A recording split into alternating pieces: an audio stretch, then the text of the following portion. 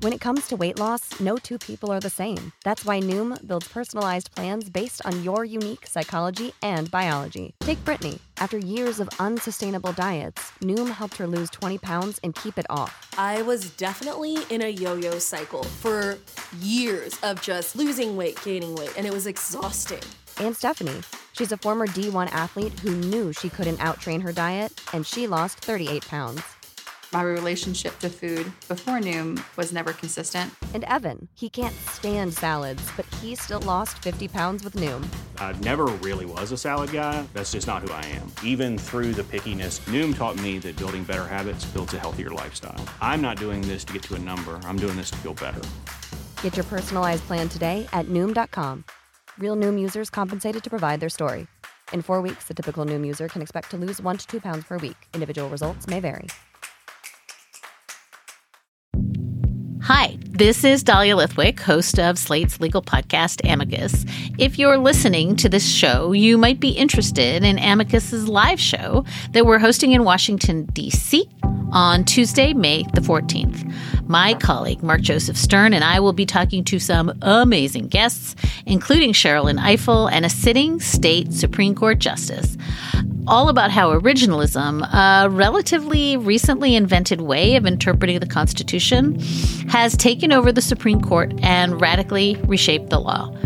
It's been doctrinal rocket fuel for the conservative legal movement and facilitated the rolling back of abortion rights, the expansion of gun rights, and the obliteration of the separation of church and state. And as another wildly consequential Supreme Court term careers to its end, the court's originalists are on a tear. But there's something you can do about it, and we hope you'll join us in D.C.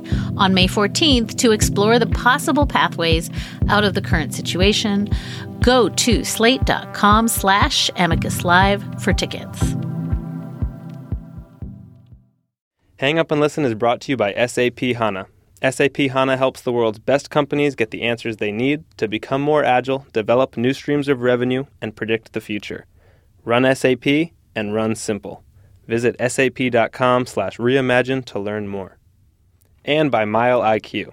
If you're one of the 60 million Americans who drive for work, then you know that your miles are your dollars. Every mile you don't log is money that you are losing. Mile IQ is the only mileage tracker app that detects, logs, and calculates your miles for you, ensuring that every mile is accounted for and no dollar is lost. Try Mile IQ for free today by texting HANGUP to 31996. That's HANGUP to 31996. Hi, I'm Julie Lifcott-Hames, the host of Getting In. I'm the former dean of freshmen at Stanford and the author of How to Raise an Adult. Getting In is a new podcast from Panoply following a group of high school seniors through the college admission process. And right now is crunch time, especially for students applying early decision. You know, when you put it all together, it's a lot. I don't really sleep. I drink a lot of black coffee. But, you know, I'm stressed, but I could be worse. I could be bored. That's what you'll hear on the new episode of Getting In from Panoply, available on iTunes, Stitcher, or your favorite podcast app. The following podcast contains explicit language. Hi, this is Josh Levine, and this is Slate's Sports Podcast, Hang Up and Listen, for the week of October 26th, 2015. On this week's show, we'll discuss the upcoming Mets-Royals World Series with baseball writer and Kansas City superfan Rani Jazzerli. We'll also talk about the NFL's first foray into internet-only broadcasting and what it means for the future of sports television. Finally, Greg Wyshynski of Puck Daddy will join us to talk about the NHL's new 3-on-3 overtime and Jack Eichel and Connor McDavid, the National Hockey League's new generational stars. Joining me in Washington, D.C. is Stefan Fatsis, author of the books Word Freak and A Few Seconds of Panic, and really a generational podcaster. Hello, Stefan. I'm not sure what that means. It's not really kind of any testament to quality. It's just that you belong to a generation. Yeah. So just take that for what it's worth. Okay. Take that in the spirit in which it's intended. Thanks. With us from New York, as always, is Mike Pesca, host of Slate's daily podcast, The Gist with Mike Pesca. Demographers have tried to place him in a generation, but he defies their efforts. He's a man apart, a man with no generation. Well, the Generation X, Generation Y, now there's a Generation Z. How do they come up with these names? The thing is, at the end of the alphabet, like a lot of other alphabets, that's where they throw the extra letters, like the 0 with the slash through it, which is, I think, literally called 0 or O with slash. So I'm around there. I'm not a diacritic. I'm not. Is that what it's called? A diacritic? I think of you as a tilde. Thanks. I don't need your diacritics with your diacriticism. Everyone's a diacritic. Okay, big announcement. If you're a fan of the Slate podcast, it's the Slate podcasting event of the year. Maybe second to the first Just Live show, but it's right up there. Maybe the Slate podcast event of the year. Notice the maybe, but I'm excited about it. Stefan and Mike will be there. Steve Metcalf, Julia Turner, Dana Stevens will be there. David Plotz, Emily Bazelon, John Dickerson will be there, hosted by Dan Kois. It is the Superfest. John Dickerson, the CBS television network personality? Unless there's a special Face the Nation on Monday night, November 16th, at around 7 p.m., John Dickerson will be there. But I think maybe he would even do this at a Face the Nation. Do not tell his bosses at CBS. But this is a live show in New York. It's on Broadway. It's Slate podcasting on Broadway. On 43rd Street. It's a town hall. I'm just giving you the music bed.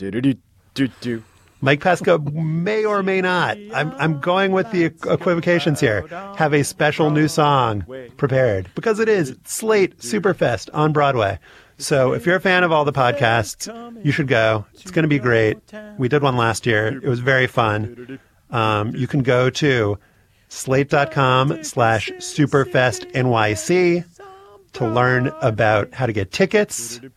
Slate Plus members get a discount. Everyone should go. November 16th, Monday, Broadway, and curtain.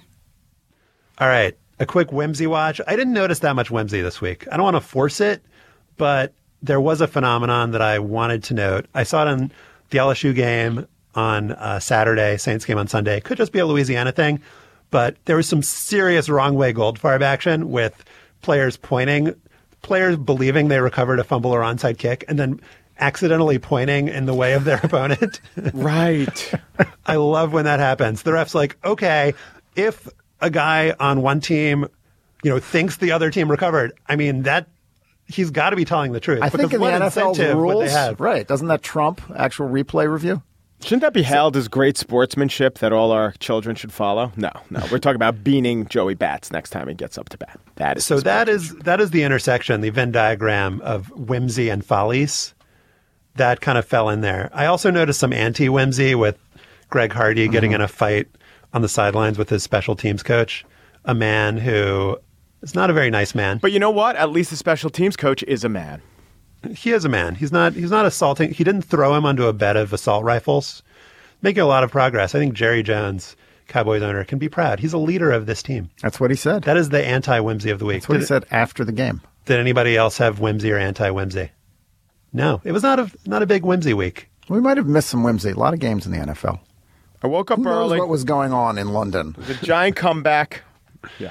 All right, our bonus segment for Slate Plus members Kirk Cousins this week. Whimsical. Yeah, maybe that's why there wasn't whimsy, because all the games that could have been blowouts where naturally lead to whimsy, there were a lot of comebacks. So they had to, gird against whimsy. Arian Foster tore his Achilles. Whimsy. No, not whimsy. It was just whimsy, sometimes. But not a good case for the atheists, right? Yeah. Him going down like right. that? Yeah. Hand to God. All right. On our bonus segment for Slate Plus members this week, a lot of times we talk about a subject on this program, and then, something else will happen. We want to revisit it. We rarely revisit our topics. So we're going to go back and talk about some recent hang-up topics. I've got some additional Leonard Fournette thoughts that I will share with you. To hear this bonus segment and others like it on Hang Up and Listen and various other Slate shows, please sign up for Slate Plus. Try it out at slate.com/hangupplus. You can get a free 2-week trial. Try before you buy. Please do. And that URL again is slate.com/hangupplus. The World Series starts on Tuesday night in Kansas City with the Mets, who haven't won a title since 1986, facing the Royals, who haven't won one since 1985. It's the first time ever that the World Series has featured two teams that came into existence in baseball's expansion era, post-1961. And it's looking like the most interesting matchup within the matchup will be between the Mets' power pitching and the Royals' hitting. The Mets starters, who have a 2.65 ERA and 69 strikeouts in the postseason, threw the most 95-mile-per-hour plus pitches this year. The Royals led the league with a 284 batting average and were second with a 432 slugging against the fastest of fastballs. Joining us now for a World Series preview is Rani Jazerli, who's a dermatologist, a sports writer for Grantland and other places, and is a very happy Royals fan. Hello, Rani. Good morning, gentlemen. I am happy. How are you? We're good. Are you as happy this year as you were last year? Last year's Royals team was unexpected. They were kind of the darlings of baseball in the sports world. Now, familiarity has bred contempt, at least with Stefan. What were your... What did you anticipate coming into? Was there from Stefan before? I don't think he needed familiarity. My contempt is 30, 40 years old. Yeah, the Yankees Royals rivalry. Contempt. So what were you thinking coming into this season, and sort of what was it like to root for the Royals in a year where maybe you were expecting them to make the World Series? Well, first off, I just want to pause and say how insane it is that you are asking me which of the back-to-back World Series appearances by the Kansas City Royals makes me happier. That is, just the latest in a long series of surreal moments it has been as a Royals fan the last 13 months or so. But I would say, it would be very difficult to top where the Royals were at this point last year, just because you would have to recreate 29 years of futility, having the mark as basically the longest playoff drought of any team in American professional sports. All of that contributed to making last year so unique and so special. It was unexpected. They, squeaked into the playoffs as a wild card team. They won the greatest wild card game yet played. So all of last year was, a Cinderella story, and those are the best of stories, as long as Cinderella marries the prince. And the problem was that the prince didn't call back in the World Series, and the Royals got left hanging in Game 7, and that's sort of what's motivated the team, I think, all of the season, but also is motivation, I think, as a fan, in that, this year maybe not quite as special at this point, but it's still pretty damn special to be in the World Series anytime. And if they complete what they were unable to complete last year, if they're able to win the World Series, then it provides sort of the ultimate vindication for the one thing that last year was lacking. If they're able to pick up the one thing they missed last year, I think in the long run, this season will be considered even more gratifying than last year's. They picked up a lot of things, though, heading into this season. There were changes in the lineup, obviously. There were changes in attitude. There was this chip on their shoulder, ridiculous or not, whether they were respected or not. The old tripe. It is a tripe trope. I'm still on the tripe writer from last week. That old trope about being respected. But what has impressed me and what kind of flipped me a little bit in terms of respect for the Royals was Tom Verducci's piece on Sports Illustrated this past week that described what happened in Game 6 of the ALCS against Toronto, and how the Royals coaches had really mapped out these scenarios that wound up playing out, particularly Jose Bautista's tendency to throw to second base when he's moving to his left in right field, a move that allowed Lorenzo Cain to score from first base with the winning run. Yeah, I think, the Royals were, have been kind of, mocked by analytic types, myself included, for many years, because when it came to things like sabermetrics, they seemed to be a little bit behind the times. And that perception has radically changed, because they definitely do use analytics, but as that article showed, the Royals have kept it very close to the vest, but the fact is they're an extremely well-coached team. The Mike Jerschley, the third base coach, picking up on Bautista's tendency and sending Lorenzo Cain home. Rusty Kuntz, the first base coach, is considered a savant when it comes to teaching base running. And then the advanced scouting that picked up on David Price tipping his changeup, which may have tipped the scales in the sixth inning of Game 2, which is probably the pivotal inning of the whole series. The Royals just up and down the organization, it's not just the players, but they really seem to have brought in people who know what they are doing, whether it's the players with the talent, the coaches with their ability to play up that talent. It's kind of almost frightening as a Royals fan to suddenly see this hapless team I've been rooting for a generation turn into this kind of juggernaut of competence. I'm just not used to this. Well, and it's also the counterweight to Ned Yost, the manager, being derided last year as kind of a managing buffoon who was stuck in the dark ages. Yeah, and look, he still makes decisions that I think are technically questionable. I mean, sticking with Ryan Madsen instead of Wade Davis in the eighth inning of Game 6 nearly came back to bite him. But the thing with Ned Yost that we've come to appreciate maybe a little too late is the number one job of a manager is not the tactical decisions he makes between 7 p.m. and 10 p.m. It's keeping the clubhouse together from 10 p.m. to 7 p.m. the next day.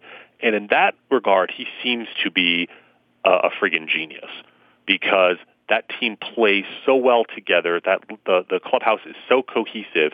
And you're talking about a team now that twice in the last 2 years, they have come back in an elimination game down 4 runs in the 6th inning. They did it last year in the wild card game. It was utterly unprecedented in Major League history. They did the exact same thing this year in Game 4 of the ALDS against the Astros, down 6-2 in the 8th inning, came back to win 9-6. That, you do it once, maybe it's a fluke. You do it twice in 2 years, that's a sign of something going on in that clubhouse. That team is relentless. That team does not give in, and I think that has to reflect very well on the manager. When you said 7 to 10 p.m., I'm like, wow, you're giving up innings 7, 8, and 9. But then I remembered you were in the central time zone, so maybe these games are ending closer to 10. So here's what we're going to do. I am a Mets fan, and we'll do one of these hot takes, point, counterpoint. I'm going to explain why the Mets are going to win the World Series, but you give me why I'm wrong. The Mets' starting pitching is their strength. The Royals' relief pitching is their strength. But starting pitchers go 7 innings, and relief pitchers go 3 or 4. Therefore, the Mets' strength is more important than the Royals' strength. Counterpoint. Counterpoint. Pitchers may go 7 innings in September or April. In October, they pitch for the Royals. They go 5 innings, and the relievers throw 4.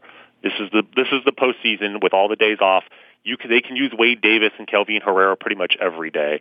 And teams have shown that you can win in the postseason nowadays without a quality rotation, simply by relying on your bullpen heavily. And as good as the Mets starting pitching is, the Royals bullpen is equally dominant, equally great. And I think that's going to make a big difference in this series. But if it goes 7 games, the Mets starters will accumulate somewhere near 50 innings, and the Royals relievers will only accumulate somewhere around 30 innings. And also, the Royals don't take a lot of pitches, so I would expect the Mets to go deeper. And then when you compare offenses, I think the Royals are more hurt by the DH rules than the Mets. Counterpoint. The Royals feast on high velocity pitches, as you talked about earlier. They have done extremely well all season against ace-type pitching. Number 1 starters, guys like Chris Sale, they've beat up on this year. And the kind of pitching that the Mets are going to throw at them, Matt Harvey, Jacob deGrom, Noah Syndergaard, these are not finesse guys who trick you with off-speed stuff that the Royals actually do struggle against. These guys throw 95 and up. The Royals lineup is designed to face that kind of pitching. I don't think the Mets starting pitching is going to be nearly as dominant as it was against the Cubs. The Cubs this year were, I believe, one of the worst teams in baseball when it came to hitting 95-plus mile-an-hour pitching. The Royals are the best. I think this is not going to be, a dominant starting pitching series for the Mets. So, Ranny, we talked about the kind of on-field matchup between New York and Kansas City. Off the field, I think that folks in the Central Time Zone might have a desire to see a team from a certain American metropolis go down. But these teams are kind of similar in that they haven't won the World Series in 30 years. They're low payroll for different reasons. But are you kind of able to recognize a bit of the Royals in the Mets, or are you just kind of constitutionally unable to recognize any similarity with the New York team? I think the animosity towards New York itself is a little overstated. I mean, the Royals fans' beef is with the Yankees specifically, and this is one area where Mets and Royals fans can come together. They both hate the Yankees. So the Yankees will not win the World Series this year. exactly. We can both rejoice in that. And at least personally, I've never had anything, against the Mets. They were, a great team in the 80s at the time when the Royals were kind of a great team, and obviously they won consecutive World Series in 1985 and 1986.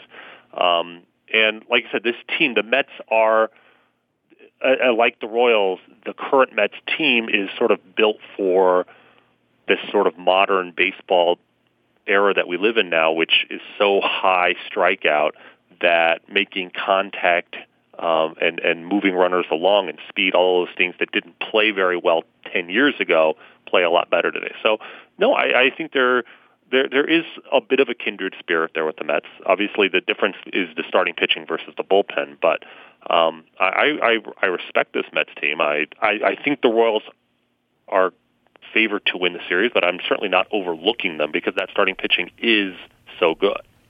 Tyler Kepner had a nice breakdown of similarities between the Mets and the Royals, including their mascots.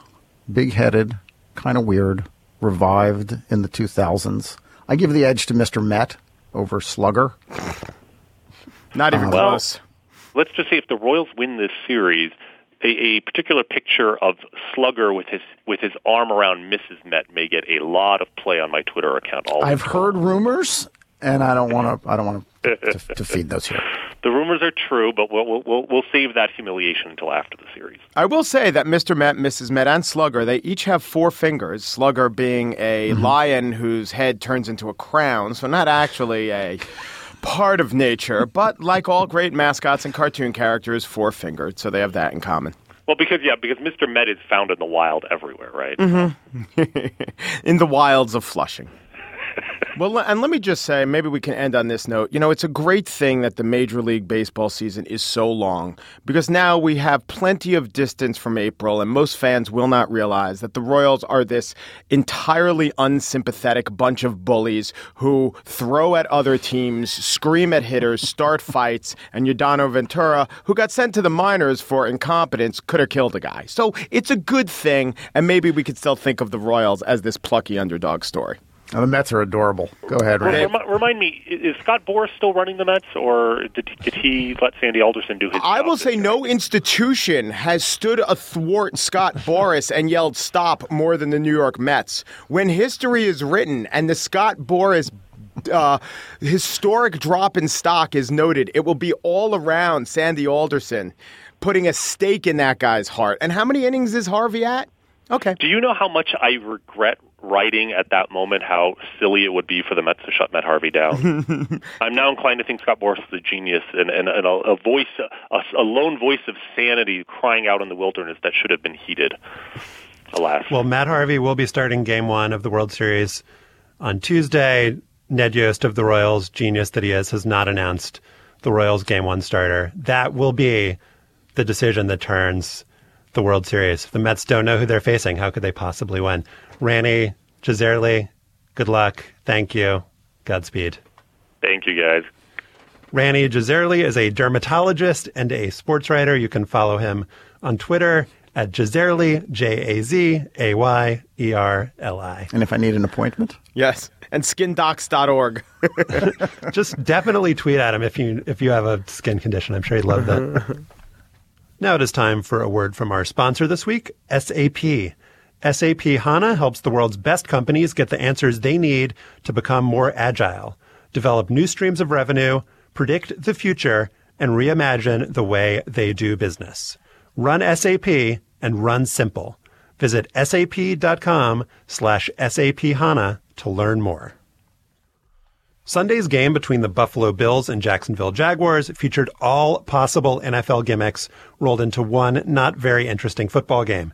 It started at 9:30 a.m. Eastern, gimmick, in London's Wembley Stadium, gimmick, and was streamed exclusively around the world on the internet, gimmick, and also included Jacksonville running back Toby Gerhart running into the line from the 1-yard line and not scoring 4 straight times, which I'm not sure was a gimmick. But no, that's his bread and butter. That's touchdown Toby's way. On Monday morning, the NFL and Yahoo announced that the stream averaged 2.36 million viewers and that 15 million people sampled Yahoo's live stream. To put that into context, the U.S.-Belgium game during the 2014 World Cup was watched by 3.5 million people online via ESPN. So we got about 2/3 of the average viewers for Bills Jaguars versus USA Belgium. I'm guessing USA Belgium was just in the United States. That is correct. Yes, those were U.S. numbers. And because the NFL also said that people in 180 plus countries watched the Bills Jaguars. Countries that only Mike Pesca has heard of. So, Mike, what did you think of the viewing experience? And then maybe we can get into what this means as a business proposition. Well, first of all, one of the reasons the numbers are spiked is if you went to Yahoo's homepage, which is apparently something people do, but the game was streaming without you asking for it or not. So it wasn't just people seeking out this game. It was anyone who was looking for, a car deal in Muncie. Now, the weird thing is, when I searched, as I did a few times, Yahoo Football NFL, the actual Yahoo link was 6th down. And maybe this is Google going hard against Yahoo's search engine, because I certainly didn't do a Yahoo search for it. I did a Google search. But there was a Business Insider article. There was a Syracuse Courier Times. Is that their newspaper? I think there's a Courier in there. Post Standard, Courier Times B, taking you there, three links. So I thought that since I watch a lot of games on TV anyway, it was totally the same as so much of my viewing experience, although I took my iPhone with me to the gym and I watched it on the tread, and that was cool. It doesn't always it's not always allowable if it's not a There's not always a TV game dangling directly over you while you're running. Well, yeah, the thing is that if the game wasn't on, I just think in ways it expands the potential reach and in ways it limits the potential reach. People in the world of tech assumes that they'll cite the statistics about how great Wi-Fi is, but, Wi-Fi does seem less reliable. It's certainly for me as a cord cutter, less reliable, even good Wi-Fi, less perfect than TV. TV always works. Cable TV, you turn it on, it always works, and there's always glitches with the computer. Except when the cable goes down. Yeah, but that barely the cable goes down extremely rarely. And that's an interesting thing, is that people were blaming the NFL and Yahoo for problems with their internet service, which it's like saying, if Comcast goes down, blaming CBS or the NFL because you can't watch the game. But people are more, I think, willing to blame, Yahoo for their internet problems. I think it's less kind of transparent. And this is a meaningless blame. In 5 years or 10 years or 30 years, there will be no complaints about the quality or the reliability or the durability of wireless internet service. Stefan believes in the internet cartel. I do. In 30 years, we'll be watching these games outside of our foreheads. What's going to come faster, the end of the NFL or good, reliable internet service everywhere? We've all watched sporting events, streaming. Mike is probably watching one right now. Who knows? So as a consumer experience, this is not interesting. Right. The only thing interesting about it was that you could only watch it on the internet. So it was actually a worse experience than usual. But as a business story, Stefan, it is interesting. And looking at whether the NFL is going to be selling a package of games to an internet-only provider, they're looking to, find money wherever they can find it. Yeah. It's inevitable that they're going to sell a package of games to an internet provider, or they're going to allow their current partners to simulcast games online too. There's absolutely no way that the telecast or the streaming of live sports events doesn't go this way. There's no reason for it not to. The published report said that Yahoo paid about $15 to $17 million for the rights to show this game. They claim that they sold out all of the inventory for advertising, though there was a report on Sports Business Journal that Yahoo had to cut prices for the ads from about $200,000 for 30 seconds to about $50,000 for 30 seconds in the end. Again, all of this feels sort of neither here nor there long term. The NFL has inventory. They're still not selling as much Thursday night football as they could. They could certainly carve out certain numbers of games to put online. It's in the NFL's long-term interests, of course, to drum up as many buyers for its product as they can. And these are going to be willing buyers. It might not be Yahoo, which has had financial problems. Marissa Mayer has said that they are cutting back. They laid people off.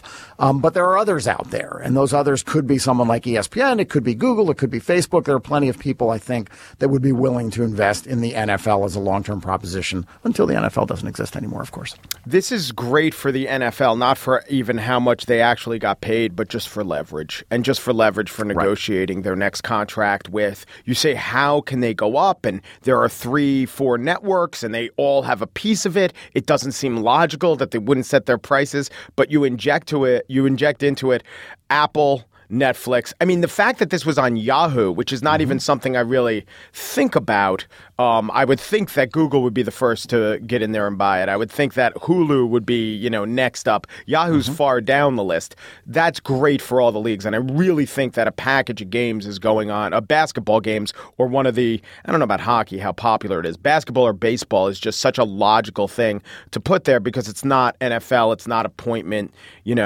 It's just, I think, would mark the Google Plus experience as a little more special than it is now. The NFL has been different because its inventory is much smaller than the NBA or the NFL, which, of course, do sell big packages as on a subscription basis. And the NFL hasn't done that because it doesn't need to at this point.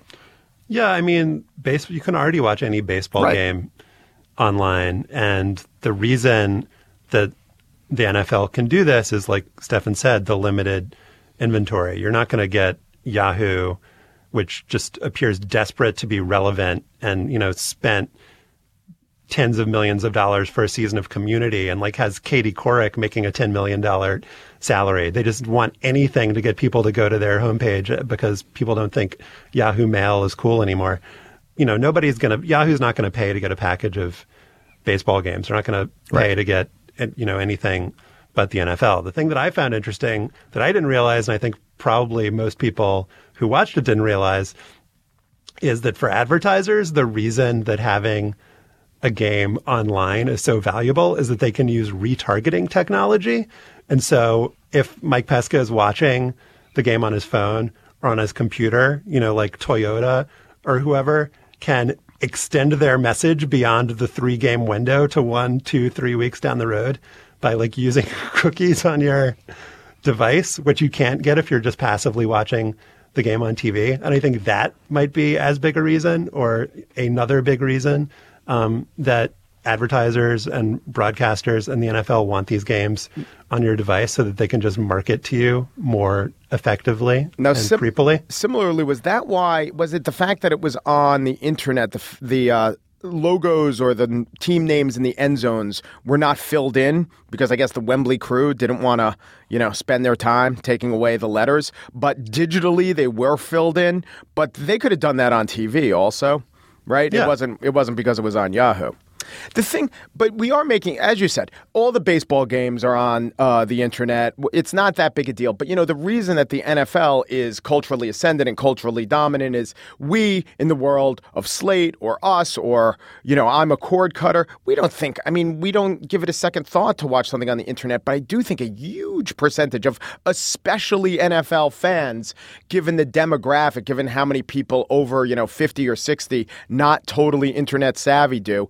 And so pushing them to the point where, okay, what do I have to do? I've never done this before. That is kind of a big deal. Let's not downplay the fact that even though all these games are available for those who seek it out, it is a big deal to say the only place you could get this now is Yahoo. And we're going to have to habituate some of our users to getting used to that. Right. And I think there's a distinction to be made too, Mike, between how people consume baseball, basketball, hockey, other sports that have these bigger slates of games, these longer schedules than people who consume the NFL. The NFL remains a mass audience sport.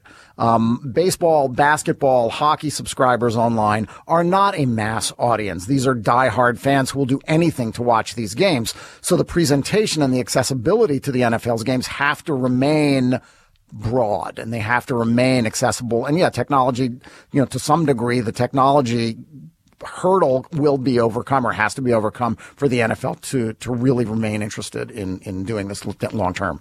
Well, this was essentially a research expedition, and the NFL was experimenting on us, and they were experimenting to see if the kind of backbone, if Yahoo or whatever other major internet provider could support fans watching all over the world. And I think that it did hold up, and that any kind of issues, at least based on what I'm reading, were more with kind of end-of-the-line local internet service providers. But they want to see how many people would watch, and they basically use this throwaway game that nobody cared about, Bills and Jaguars. Except that it was in London, which they did care about because they could market that as a European audience or a worldwide audience and re-gauge again or take one more measurement of whether it's feasible to have a team full-time in a place like London. Yeah, so the NFL is basically collecting data on all these different experiments that it's running, and it's going to use it in the next, bargaining with TV networks, with internet companies. So we were all just basically guinea pigs in this project. And it was, it was an inferior product. You couldn't use any kind of DVR controls. The picture was not as good as it would be on TV. But again, this game was pretty low stakes. I am continually amazed. I'm in the 99th percentile, if not higher. Is there a higher 99.9% percentile of sports fan knowledge?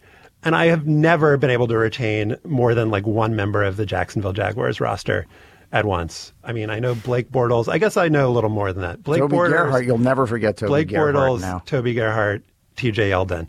It's just like a team where college players go to die. I think maybe Tim Tebow and Michael Sam are on the Jaguars and just nobody realizes it. It is it's so, they have the black pants, they have the shiny helmets. You expect the band at halftime to be better.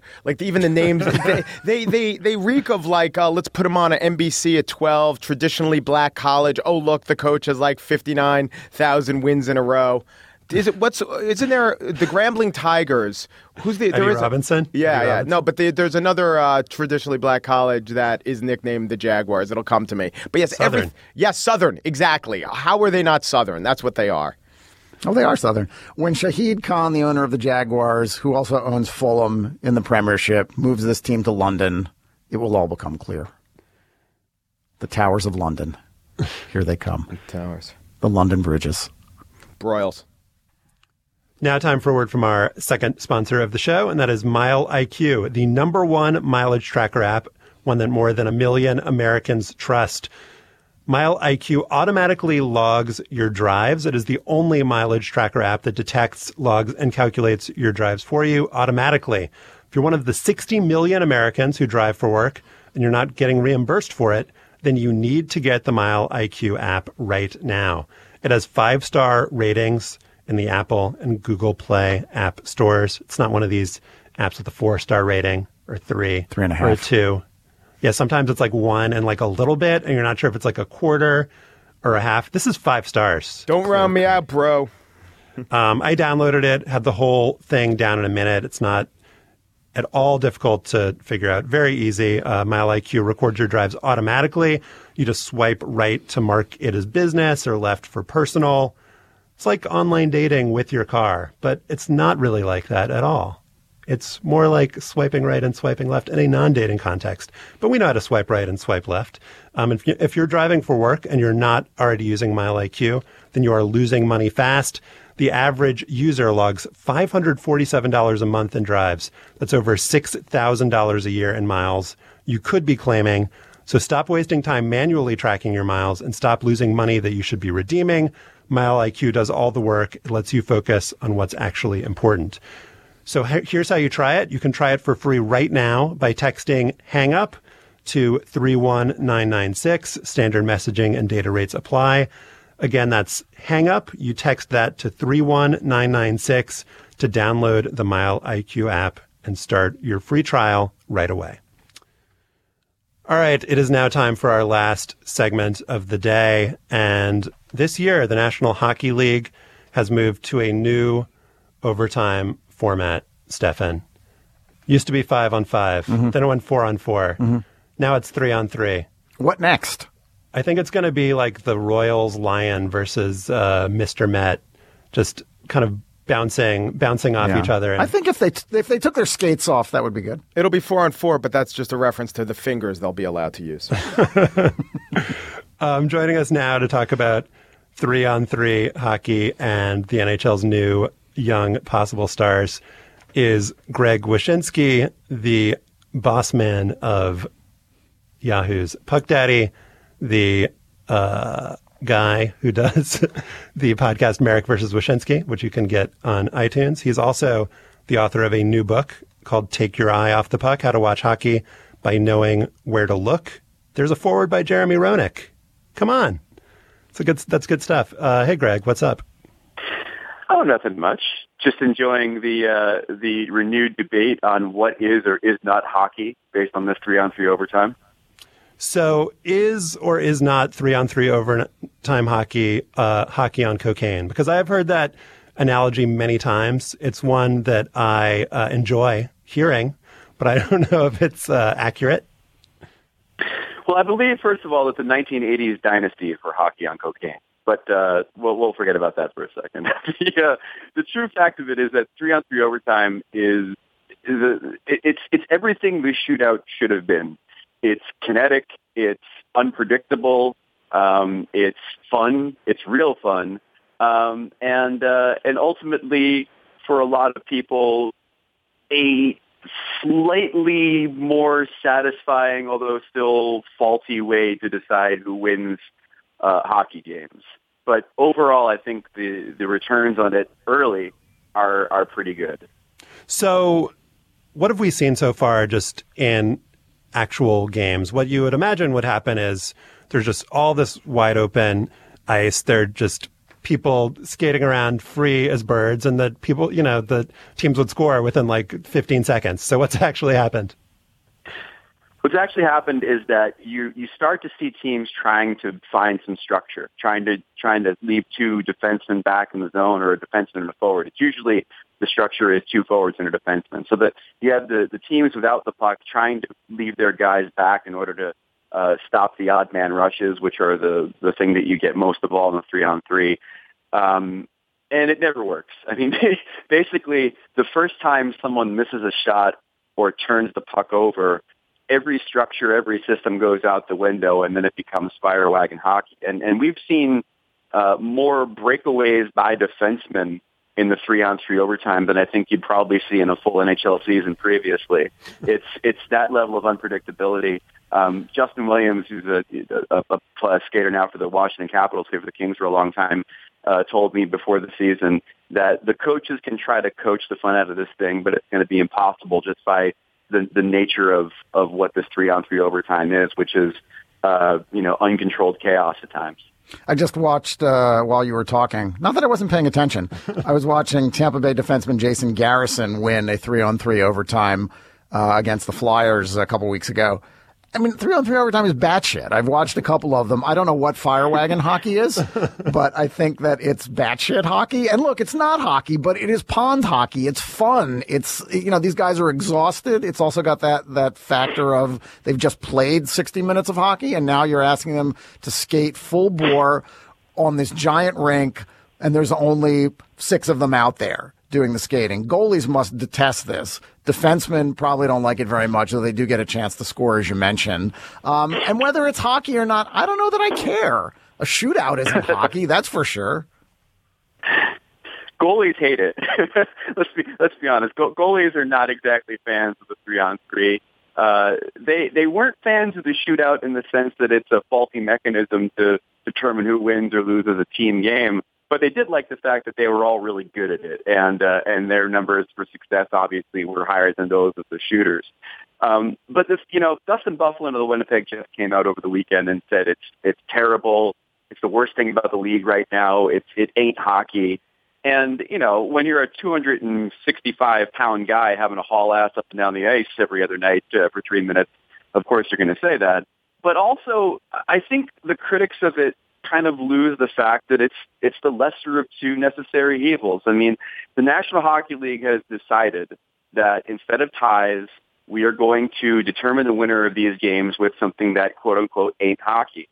And if the goal of the 3-on-3 is to offer an entertaining option that still requires the defenseman playing his position, still requires passes to be attempted, and isn't the shootout, then I think that we should all be pretty happy with that, because the fewer shootouts, the better, I think, for the National Hockey League. No, and it is. I mean, I was on Twitter the other night. Somebody tweeted the Flyers, and I think it was this game, the Flyers and Lightning are going to overtime. And I was like, where's the NHL Network? I wanted to watch it. Oh, for sure. Exactly. And you know, I've seen a lot of these 3-on-3s. I mean, they're kind of like snowflakes right now. I mean, no two are like in when they finish or how they finish or what they look like. There's still a lingering doubt in the minds of many fans that there's still going to be a way to coach the fun out of it. And, you know, I look back at my own reactions to the shootout when it started in 05-06, and, you know, I didn't necessarily like it, but I thought it was fun and entertaining. And maybe when we get into year 3 or 4 of a 3-on-3 overtime, you know, we'll feel differently about it. My main gripe with it was that if you are a purist and you don't think 3-on-3 is hockey, and you like the 4-on-4 better, the American Hockey League experimented all last year with playing 4-on-4 for, I think it was 4 minutes. 4 minutes, and then 3-on-3 for 3 minutes. And it was extraordinarily effective in reducing the number of shootouts in the league, and still gave teams the chance to play 4-on-4 hockey, which obviously is a bit more like the previous 60 minutes of the game. I wish they had done that, but the National Hockey League Players Association actually is the one who put the kibosh on it and said, we don't want our guys to have to skate for all those extra minutes. Let's go straight to the 3-on-3. Isn't it funny, though, that they said, let's see, how long should we do 4-on-4 and how long should we do 3-on-3? 4 minutes and 3 minutes. They did that just to organize their thoughts. But there's a bit of the circular reasoning. That stat you just cited that I've seen cited a lot, which is how good it was at eliminating the shootouts, and the shootouts plunged, you know, from 2/3 of the time to happening a quarter of the time. That is literally circular reasoning. It presupposes the thing is good and better than a shootout because it eliminates the shootout. You could turn it around and say, what if we started with a shootout and then judge the effectiveness of the shootout, like letting 4 shooters on each side shoot, and if it was still tied, then we'd play 3-on-3. You could say, oh, look how good the shootout is. It obviates the need for a 3-on-3 period. Anyway, my whole point is that the whole reason that Dustin Byfuglien hated is his team lost. And if they won that night, he wouldn't have said anything. But the thing is, though, and we polled a bunch of players earlier this year about the 3-on-3 for Puck Daddy. The bottom line is that these players didn't appreciate the shootout. I think the shootout lost luster with these guys when it became apparent that the skills competition at the All-Star game was going to determine who made or missed the playoffs. And the idea that you play 60 minutes of a team game and then it gets boiled down to, you know, 3 or 4 attempts between individuals without a teammate on the ice to pass to, I think really irks these guys. So the idea that there's a new mechanism in place that can end games in sort of an artificial way before they go on too late and all that stuff, and it's not necessarily going to be a shootout. It's what the players wanted, and I think ultimately I think what most fans wanted, now that the shootout has kind of become a little bit repetitive and predictable and seen as sort of a faulty way to determine who makes or misses the playoffs. All right, let's talk about Connor McDavid and Jack Eichel. They went 1 and 2 in the latest NHL draft. McDavid to the Oilers and Eichel to the Sabres. They were touted as, you know, not just great young players who'd come in and play well this year, but the fabled generational stars. So what are the early returns on McDavid and Eichel? Both pretty solid. In Eichel's case, I think he's shown flashes of maybe being the next Mike Modano, to compare him to another great American player. Just a blistering good shot. He scored a goal earlier this year in which he, you know, skated back, stole the puck, skated in, scored a goal all on his own. And, you know, for a teenager to be able to do that in this league against players that have been around for a bit is pretty remarkable. And Buffalo has completely embraced him. I mean, he is the franchise guy. I think the way it sets up is actually kind of nice for Buffalo in the sense that they lost out on McDavid. They end up getting Eichel. And if there's a better chip on the shoulder underdog, we didn't, you know, we had to get the second pick instead of the first, but our second pick is going to be better than your first city. It's probably Buffalo. So I think he actually fits in nicely there. And as for McDavid, I actually traveled up to Edmonton for his first home game there and learned a lot about where he is as far as a pro. He's starting to really find a groove now. His offensive numbers have really picked up. They ran into a bit of trouble earlier this season because they wanted to play him with Taylor Hall, who was the big offensive star in Edmonton. And those two just didn't mesh. They both want the puck all the time. So they instead slotted him with another player named Neil Yakupov, who he's vibed with pretty well. But the bottom line for McDavid is, he's 18, and the important thing for him at this point, according to his coach, is don't believe that the fate of this team rests on your shoulders. And that's really hard for McDavid because throughout his entire life, that's been the case. His teams live or die based on how well he plays. But in the NHL, on the Oilers, who aren't going to be all that good this year, the stress of him coming in and not getting immediate results, I think, was just kind of messing with him a little bit. And now I think it's starting to lift a little bit. And are the comparisons to other generational players fair at this point? I mean, in Edmonton, Gretzky, are we heading into an era where we can count on having these guys sort of rise to the top the way that Sidney Crosby or Mario Lemieux did in previous generations? You can. And I think in McDavid's case, you can just see it already in the way he plays. He's got that sixth sense, that hockey sonar that comes with being one of the great players where he's thinking several steps ahead on each play, making passes to guys that no normal human should know are within his purview. And the comparisons to Sidney Crosby as far as his passing ability are pretty solid. He's got incredible wheels too. He's going to be an extraordinarily special player. But it's, again, I find Edmonton to be fascinating because I mentioned Taylor Hall before. They've got this collection of young players that they've drafted over the last several years when they kept on, winning the lottery and finishing in the basement and getting really high picks. They've got this collection of young players that are sort of in their mid-20s, and now you've got this 18-year-old that comes in. And I've kind of heard some rumblings about the idea that it's sort of the seniors welcoming in the hotshot freshmen, and how did that dynamic play out when they're supposed to be Generation Next, and then this kid comes in and all of a sudden it's his team. That's an interesting little scenario to see play out in Edmonton, and it may result in some of those seniors being shipped out at some point.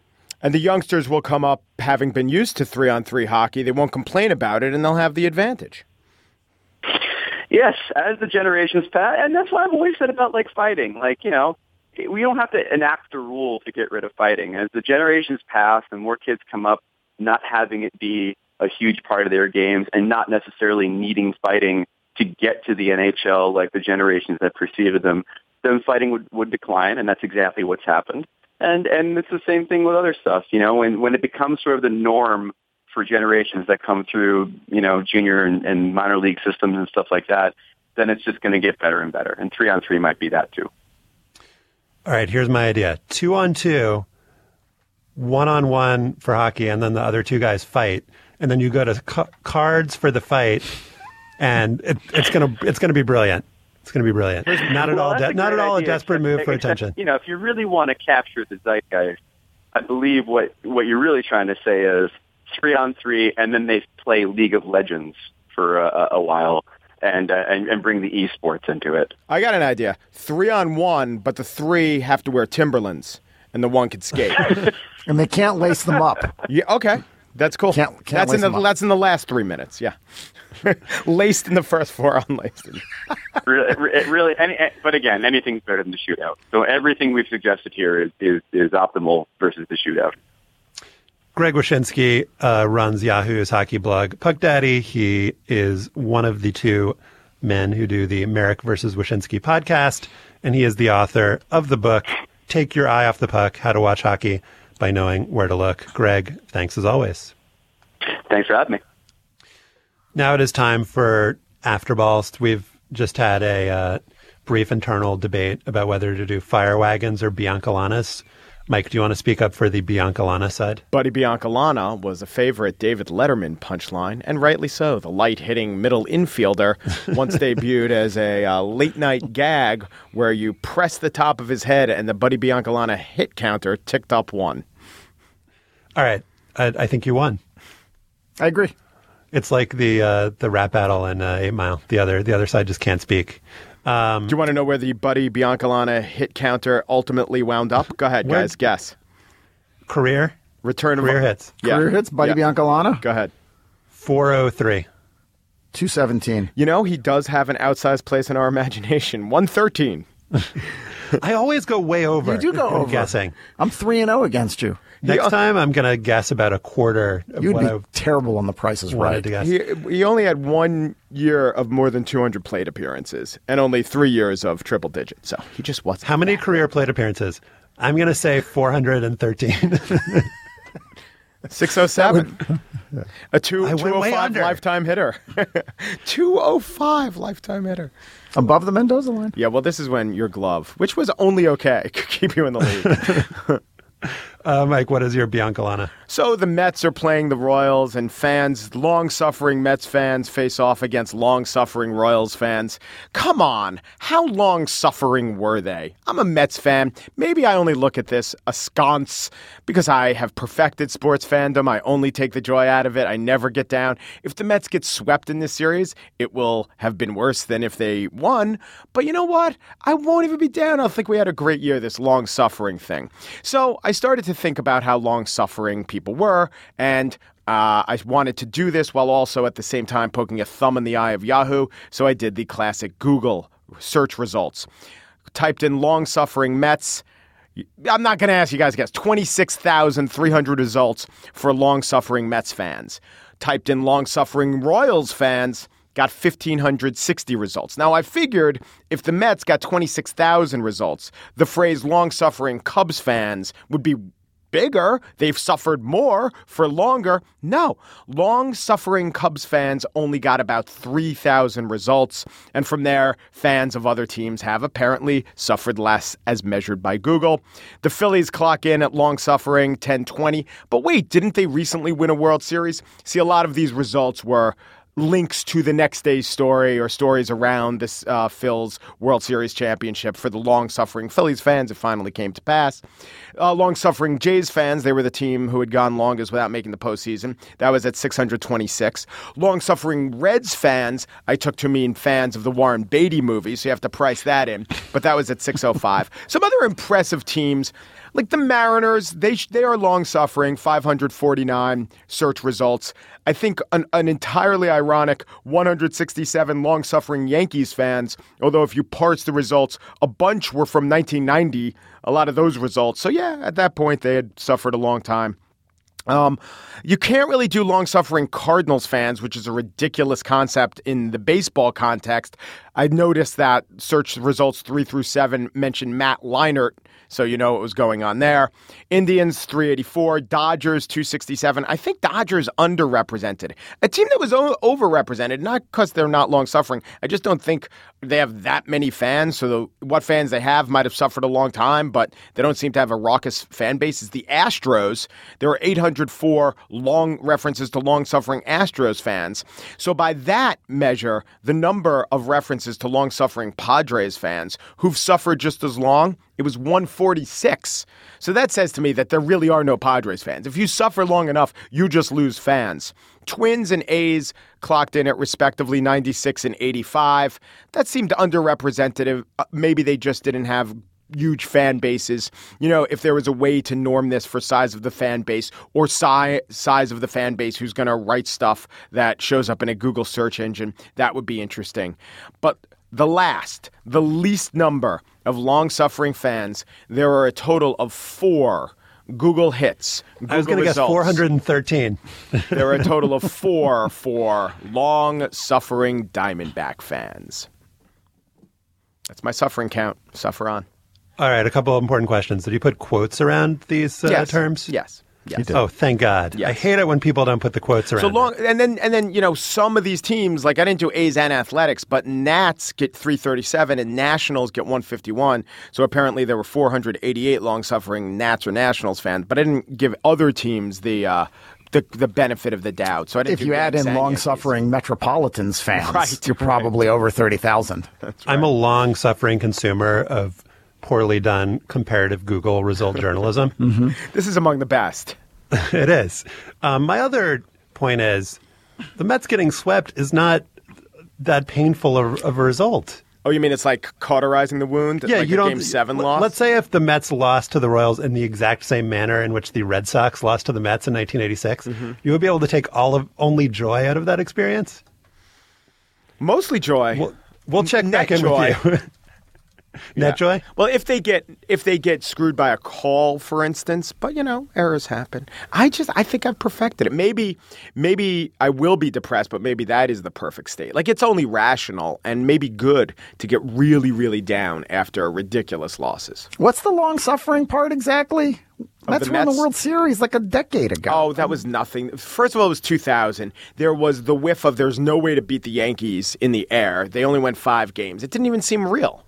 It seemed like some team back then. It seemed like some team from the National League has to make it, and they did, and then they lose in 5. We can discuss this next week. Stefan, long-suffering Browns fans. Wow, I didn't do NFL. 1,860. Most of them Scott Rabb related. Stefan, what is your Biancalana? During the Giants-Cowboys broadcast on Sunday, Fox announcer Joe Buck told a story about a former Giants player and commentator whose son died in the World Trade Center on 9/11. Buck then added, "I can't think of any organization that over the years since 2001 that's done more for first responders than the New York Football Giants. I noticed it, and so did a Jerome Butcher on Twitter. You can follow him at Pimpin' Van Smack. Goodness. At Buck goes with New York Football Giants, in case anyone forgot the baseball left about 60 years ago."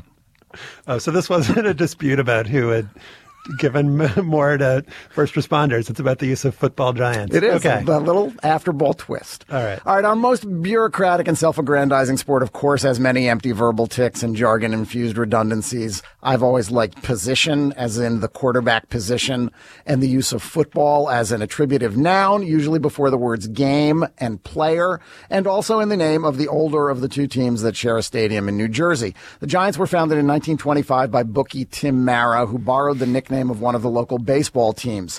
That wasn't unusual. There was a New York Yankees football team and a St. Louis Cardinals one and a Detroit Tigers one, among others. The New York Times' first game story 90 years and 3 weeks ago identified the Giants as simply the New York Giants, a professional football 11. Jim Thorpe was on that team. But a couple of weeks later, the Times reported that, quote, the Frankfurt Yellow Jackets from Philadelphia defeated the New York Football Giants, capital F, by the score of 14-0. It stuck in the media. In 1937, to distinguish the baseball and football teams legally, the Mara family incorporated their team as the New York Football Giants. Even after the New York Baseball Giants moved to San Francisco in 1958, the full name of the New York Football Giants persisted in print into the 1970s. These days, the name remains the legal one, and it pops up occasionally in the Times, usually in paid death notices. But it also remains a popular fan-based dog whistle. Why? Because it lets blowhards like Chris Berman, who's been pounding New York Football Giants into submission, allegedly as an homage to Howard Cosell for 30 years. It lets them go all John Facenda, Frozen Tundra, the New York Football Giants. And it lets fans show off their insider status. You know, the team's name actually is the New York Football Giants, or their finely tuned irony. The Giants milk it. This year's team media handbook is titled The New York Football Giants 2015 Information Guide, and it repeats New York Football Giants on every player bio page. A Google search, Mike, you're not the only one, turns up 170,000 results for New York Football Giants, with about 1,300 hits on Google News. On Twitter, there is a weekly stream of New York Football Giants. At Greg Fights Bears, how about them New York Football Giants? At Mike Kango, God, friends, family, and the New York Football Giants. At Isaac Meep, my left testicle can tackle better than the New York Football Giants.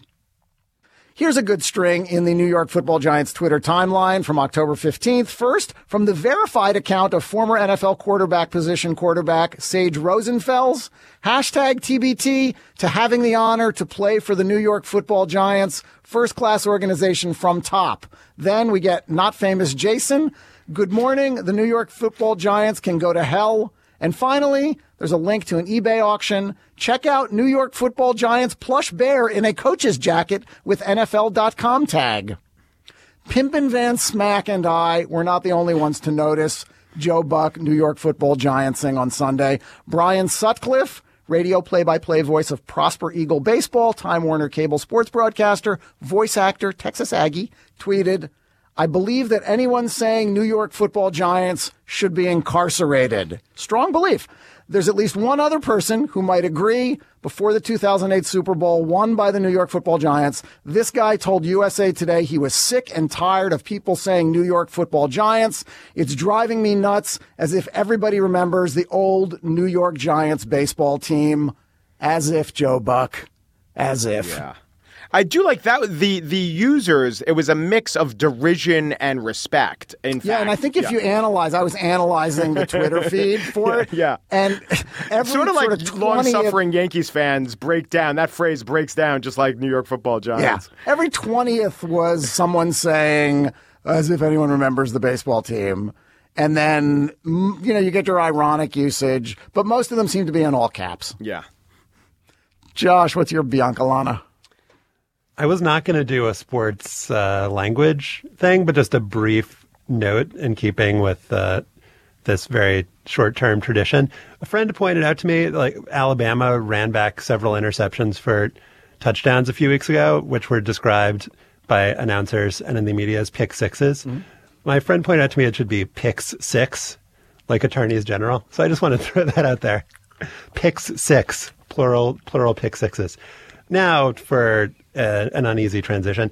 Before he shot and killed his girlfriend through a closed bathroom door, the biggest controversy about South African sprinter Oscar Pistorius was whether he should be allowed to compete in the Olympics.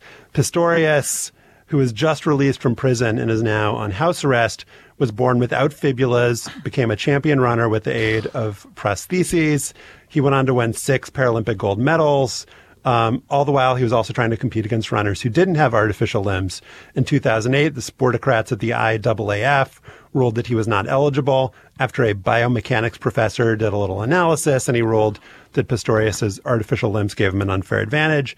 That ruling was reversed by the Court of Arbitration for Sport. They ruled that the analysis didn't take into account the disadvantage that Pistorius had coming out of the starting blocks and the 400 meters and going around the curves. Pistorius ultimately did compete.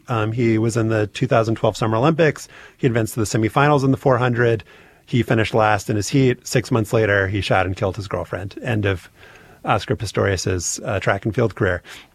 I bring this all up now because 9 months before the Olympics in Rio next year, German long jumper Marcus Rimm just leaped 8.40 meters at the International Paralympic Committee World Championships in Doha, Qatar. Rimm, who is 27 years old, got run over by a boat while wakeboarding when he was 14. His right leg was amputated below the knee. He works as a professional prosthetist when he's not competing. And when he is competing, everyone else is going for second place. Now, if you don't have your long jump goodness chart next to you while you're listening to the podcast, you don't really know where 8.40 meters ranks there. That's 27 and a half feet. It's 5.5 feet ahead of the second place finisher at the Paralympics. More amazingly, and you might be surprised to learn, 9 centimeters further than the mark that won the 2012 Summer Olympics. Greg Rutherford, British guy, he set in winning the long jump. He's got a lot of centimeters to go to break the world record, though.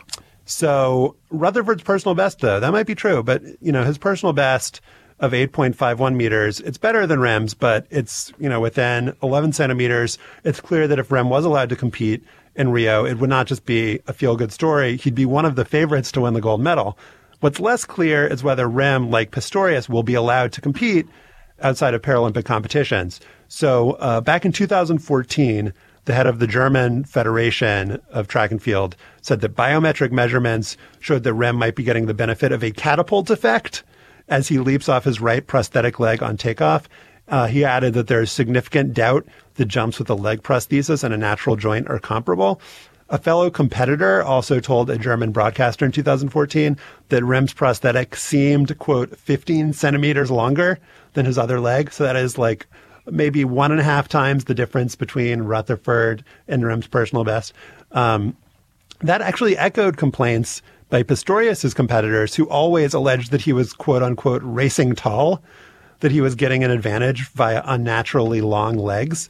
Rimm countered by saying that his prosthetic is only 3 or 4 centimeters longer than his other leg, but the disparity keeps him from hobbling during the run-up to his jump. Rem wanted to compete at the 2015 Track and Field World Championships. He was left off the roster, again by the German Federation. He's still in limbo as the IAAF has not made any kind of universal ruling on how to deal with athletes who use prosthetics. Rem claims he does not want to use the courts, as Pistorius did, before that other time he used the courts. But it really seems inevitable at this point. The German long jumper said in an interview, it's a shame that the IAAF just see the problems and reduce an athlete to the prosthesis.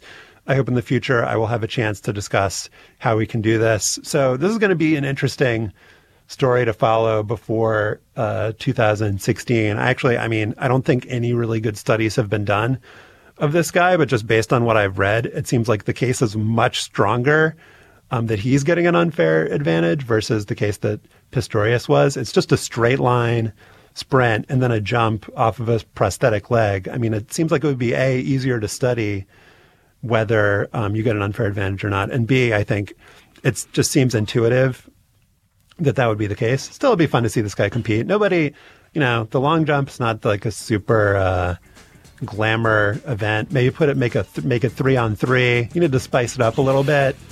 I'd like to see Marcus Rem in the Olympics. That's what I'm saying. We would love your feedback on what we talked about today. You can email us at hangup@slate.com. We'll also gather links to the stories we discussed at slate.com/hangup. Subscribe to Hang Up and listen on iTunes. You can find us by going to itunes.com/slate podcasts. When you're there, leave us a comment and a rating. Become a fan of Hang Up and Listen on Facebook at facebook.com/hangup and listen. Our producer is Zach Dinerstein, and the executive producer of Slate's podcast is Andy Bowers. Hang Up and Listen is part of the Panoply Network. Check out our entire roster of podcasts at itunes.com/panoply. Remember Zalmo Beatty, and thanks for listening. With the Lucky Land Slots, you can get lucky just about anywhere. This is your captain speaking. We've got clear runway and the weather's fine, but we're just going to circle up here a while and get lucky. No, nothing like that. It's just these cash prizes add up quick. So I suggest you sit back, keep your tray table upright, and start getting lucky. Play for free at LuckyLandSlots.com. Are you feeling lucky? No purchase necessary. Void where prohibited by law. 18+ terms and conditions apply. See website for details.